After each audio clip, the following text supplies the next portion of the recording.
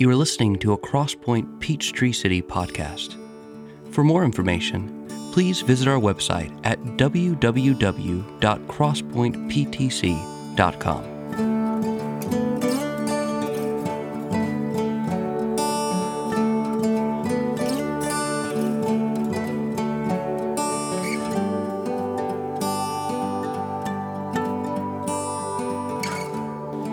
Good to see you all this morning. Never know what you're going to get that first Sunday of spring break week, so glad that you're here. Thanks for bringing the church into this building. If we haven't met, my name is Jamie, one of the pastor elders of our church, the guy who most Sundays gets the privilege of the task and responsibility of preaching God's word as we gather in spaces like these. Surely the case this morning. Just finished up a series in the book of Ruth. If you're new to our church, if you weren't around for that series, I would commend that to you to go online and listen to those podcasts. It's a good way to kind of understand the lens through which we look at the scriptures as a church, particularly going back to the Old Testament. Of course, we see Christ all over the New Testament. We as a church believe that the Bible, Old and New, is not just a bunch of piecemeal stories brought together with the aim of stories like that of David to slay your own giants, but rather ultimately that the Bible is one great story of redemption with Jesus, its hero, from Genesis to Revelation and everything in between. As we studied the book of Ruth, we saw that Jesus is the greater Boaz, our greatest kinsman redeemer, having come to rescue us from the greatest of plights. And so I would commend that series to you if you want to get a little bit of a taste of who we are as a church, how we view Scripture through the lens of which we preach it. We teach the kids back in the kids' wing. We talk about it in community groups, etc.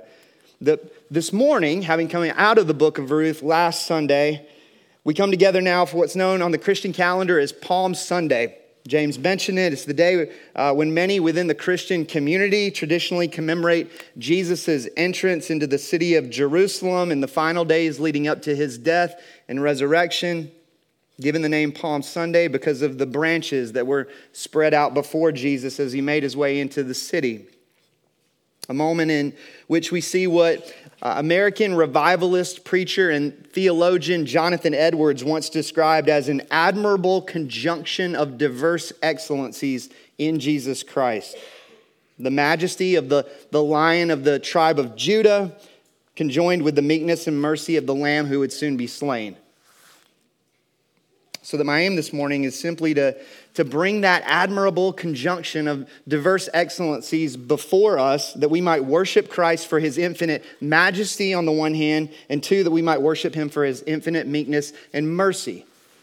Had a seminary professor in my hermeneutics class, hermeneutics being just a big theological word meaning Bible interpretation. That professor once said, sometimes when you're preaching, the application is simply for the church to behold. Nothing for us to go out and do per se, but just to behold the goodness, glory, and grace of God in the face of Jesus Christ. And so with that, I would say this is a beholding sermon. You're not going to walk away with a few things to go out and do for the glory of Christ this week. Simply just to open your eyes and see the beauty, the majesty, the meekness, the wonder of the diverse excellencies that are conjoined in the person of Jesus Christ for what they are. With that, I'll invite you to open up your Bible to Luke chapter 19. We'll be in verses 35 through 44 this morning. If you don't have a Bible, there should be one underneath one of the seats in the row in front of you. Feel free to grab one of those Bibles, open it up, use it during our time together this morning. If you don't own a Bible, please take that Bible home as the church's gift to you. Let me go ahead and pray for us, and we'll jump into God's word together.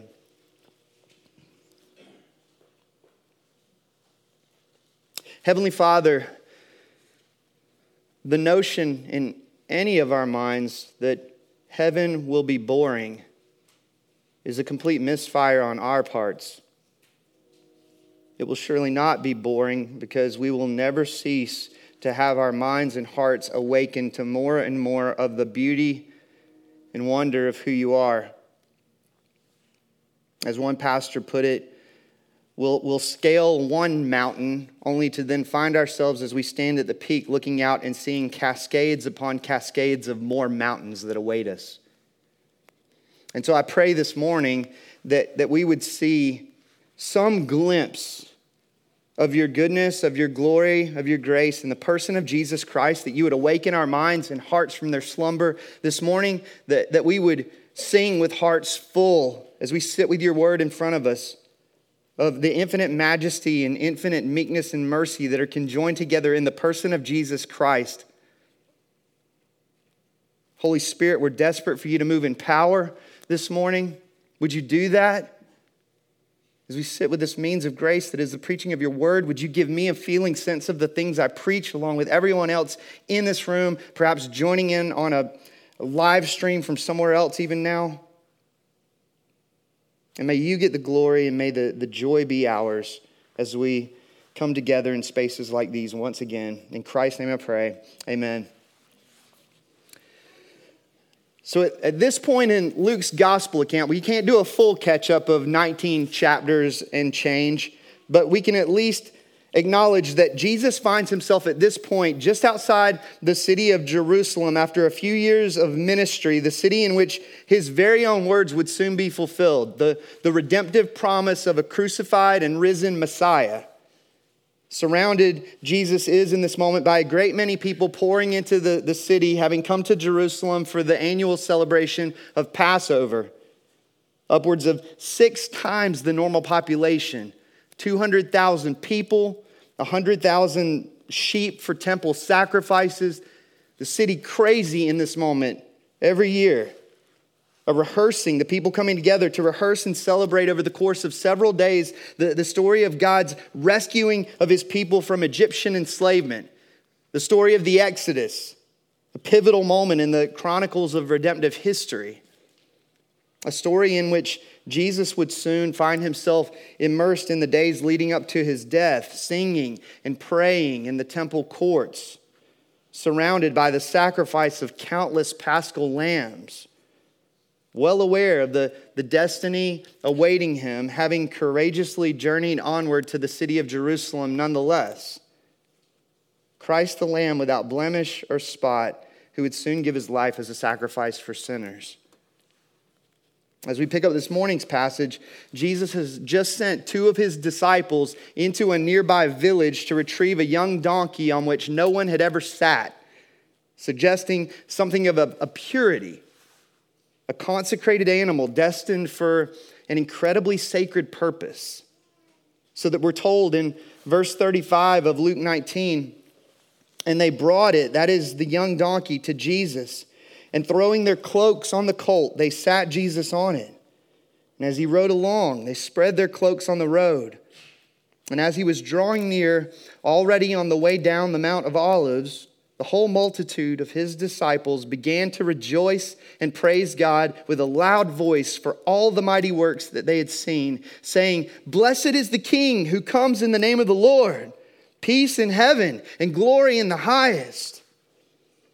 And some of the Pharisees in the crowd said to him, "Teacher, rebuke your disciples."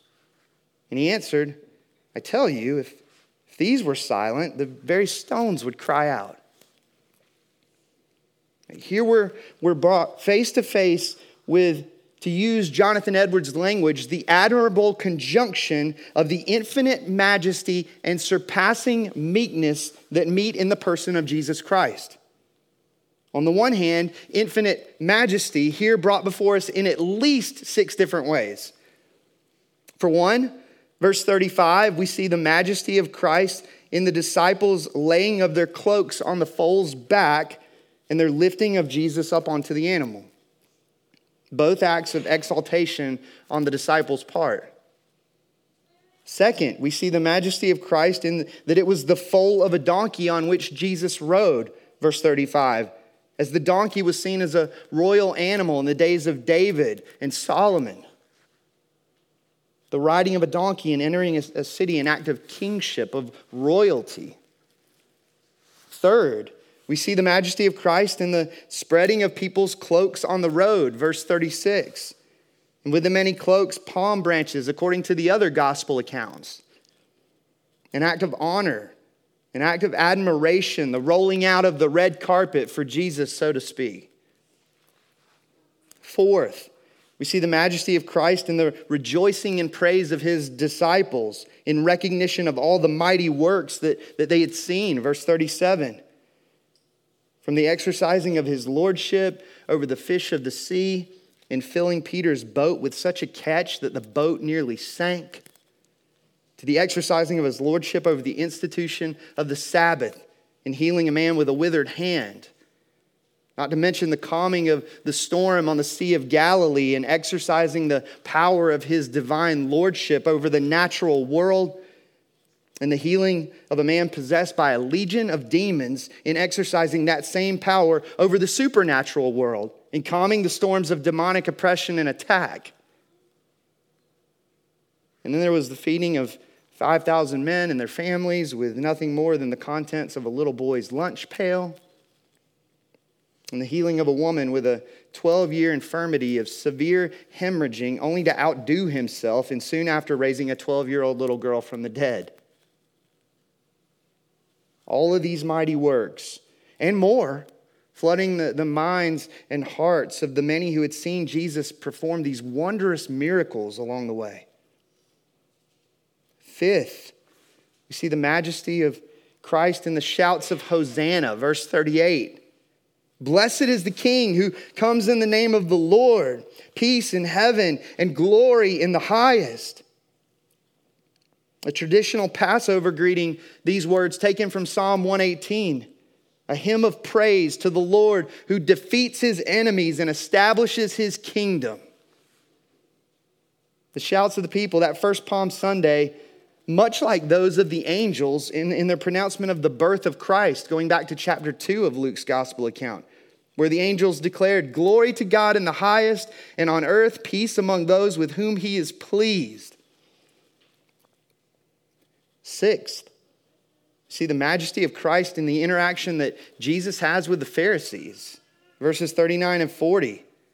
As they command Jesus to rebuke his disciples for their shouts of blessing and praise of Jesus as a king. To which, notice, Jesus didn't respond, "You're right, they shouldn't be doing that. They shouldn't be praising me." Rather, what does he say? He says, if they don't do it, the rocks will. The way only one who believes himself to be Lord would respond. Recognizing that all of creation was made for the glory of the Lord. So that creation will give Christ praise should all of humanity fail to do so. This is one of those moments in Scripture where C.S. Lewis's Lord, Liar, Lunatic comes to bear, where Lewis argued that to call Jesus a good teacher and nothing more is nonsensical because Jesus didn't describe himself and talk that way. No one who's simply a good teacher would say, should all of humanity fail to praise me, nature will do it. Those are the words of a liar, or they're the words of a crazy man, or they're the words of the Lord of creation. On the one hand, infinite majesty, here brought before us in at least 6 different ways, and yet, at the same time, surpassing meekness. The scene in Luke 19, the fulfillment of Old Testament prophecy as it was written long ago by the prophet Zechariah. Rejoice greatly, O daughter of Zion. Shout aloud, O daughter of Jerusalem. Behold, your king is coming to you. Righteous and having salvation is he. Humble and mounted on a donkey, on a colt, the foal of a donkey. In one sense, a 7th expression of Jesus' infinite majesty. As notice, he doesn't stumble his way into the fulfillment of this prophecy. It's not like the prophecy that he would be born of a virgin or be born in a particular city. Rather, this is a deliberate public demonstration on Jesus' part right outside the city at Passover, sending his disciples for the foal of a donkey, a purposefulness on Jesus' part. Here demonstrating himself to be the promised messianic king, spoken of in the writings of the prophets of old.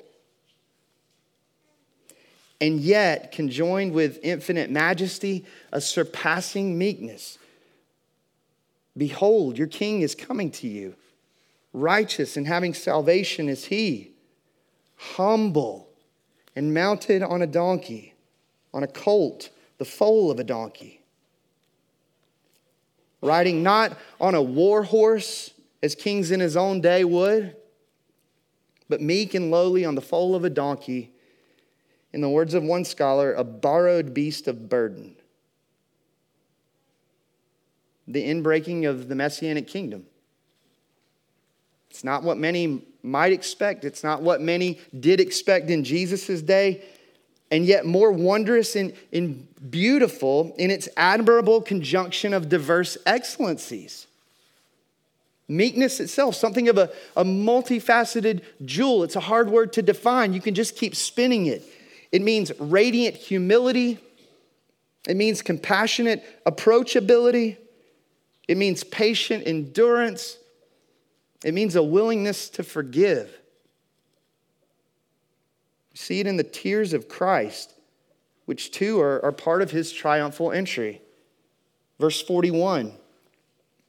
And when he, Jesus, drew near and saw the city, that is Jerusalem, he wept over it, saying, would that you, even you, had known on this day the things that make for peace.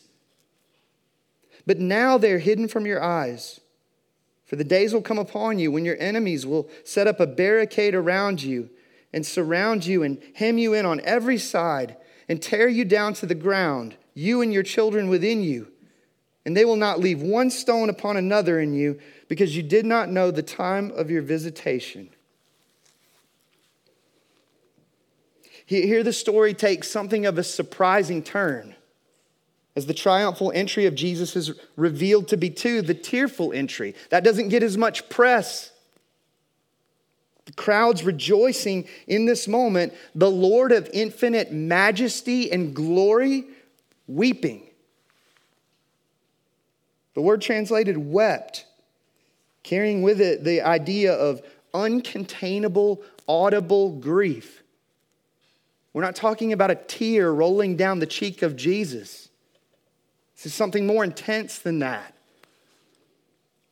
As Jesus looks out on the city he had visited since boyhood, overcome in the moment with uncontainable, audible grief, to be heard by everyone around him shouting, Hosanna. The very name of the city of Jerusalem, in part meaning peace, and yet on the verge of refusing her last chance to escape judgment.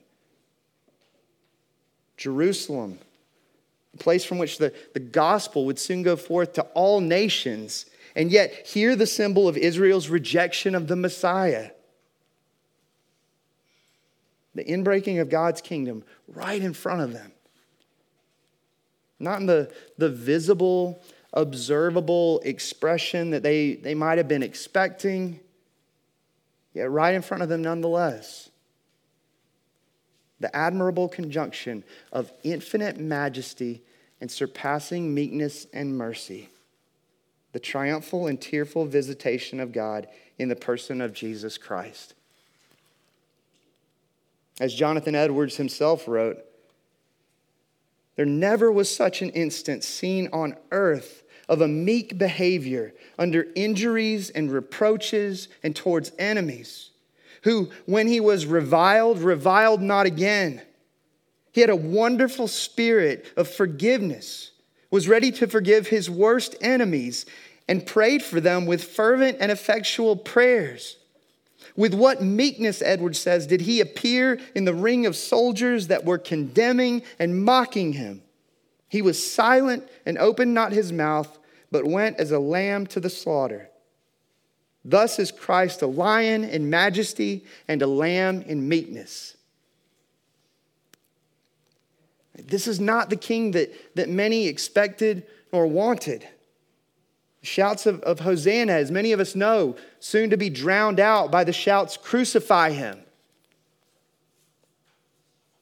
Shouts that, if we lean in just closely enough and listen, are not absent of our own mocking voices calling out among the scoffers.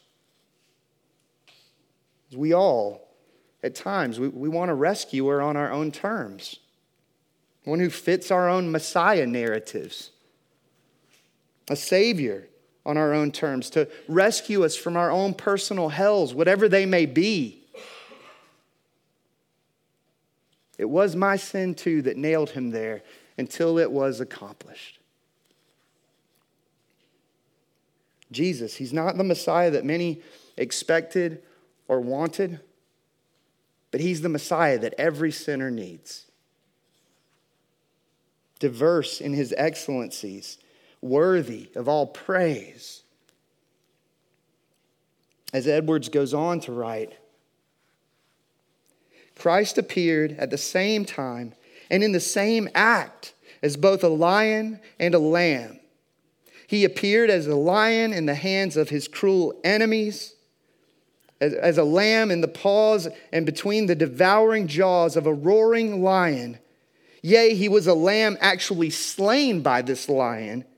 And yet at the same time, as the Lion of the tribe of Judah, he conquers and triumphs over Satan, destroying his own destroyer. As Samson did the lion that roared upon him when he rent him as he would a kid. And in nothing, Edwards says, has Christ appeared so much as a lion in glorious strength, destroying his enemies, as when he was brought as a lamb to the slaughter. In his greatest weakness, he was most strong. And when he suffered most from his enemies, he brought the greatest confusion on his enemies. Thus, he says, this admirable conjunction of diverse excellencies was manifest in Christ in his offering up himself to God in his last sufferings. Palm Sunday and the ensuing days leading up to Easter invite us to behold the goodness, the glory, and the grace of God in the admirable conjunction of diverse excellencies in Jesus Christ. Infinite majesty and surpassing meekness.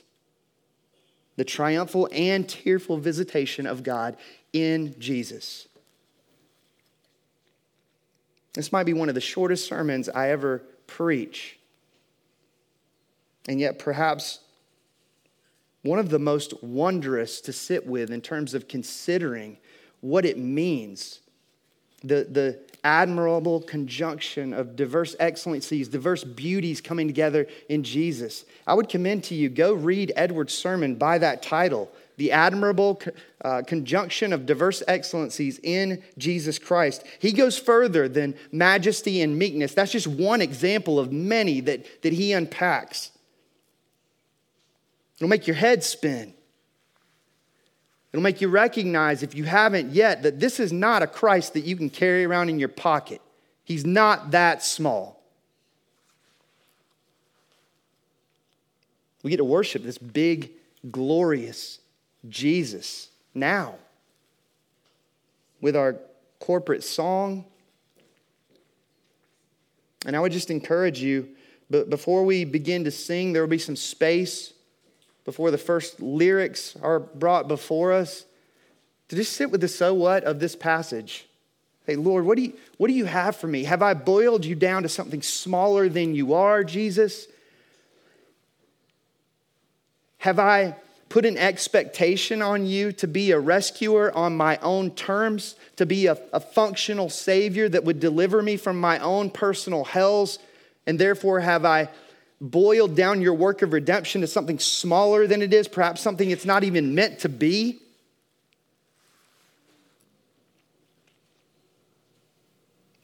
For more than 20 years of my life, I went to summer camp after summer camp as a kid, in and out of the church, mostly out.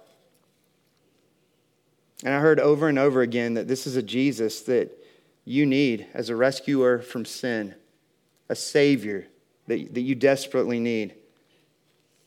It wasn't until I was in my early 20s that for the first time I heard someone preach a sermon of Christ the Savior, also Christ the Lord and King, in a way that I fell on my face and had to recognize for the first time that I was carrying God around in my pocket, at least in my mind.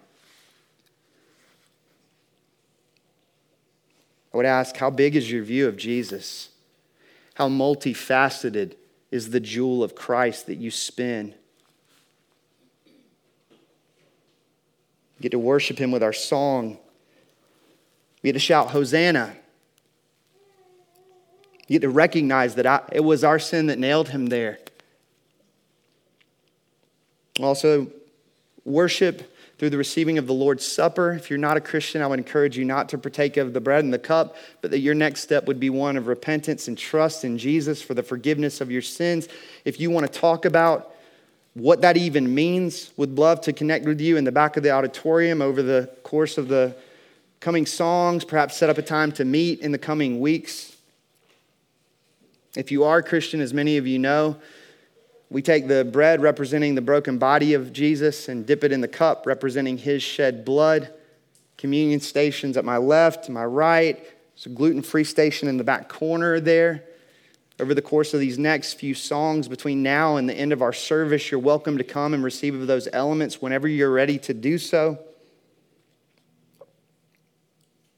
As you do, I just encourage you to praise Jesus for the grace, the redemption that's ours in him.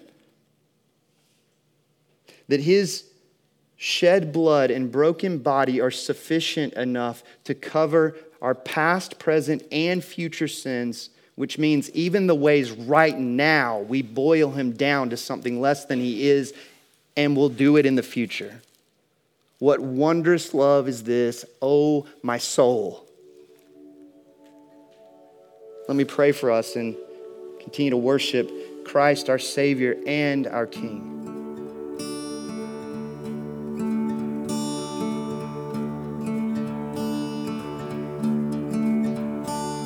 Thanks for listening. If you have any questions about this message, visit us at crosspointptc.com. There you can contact us, find further resources, and directions to our gatherings. That's CROSSPOINTEPTC.com.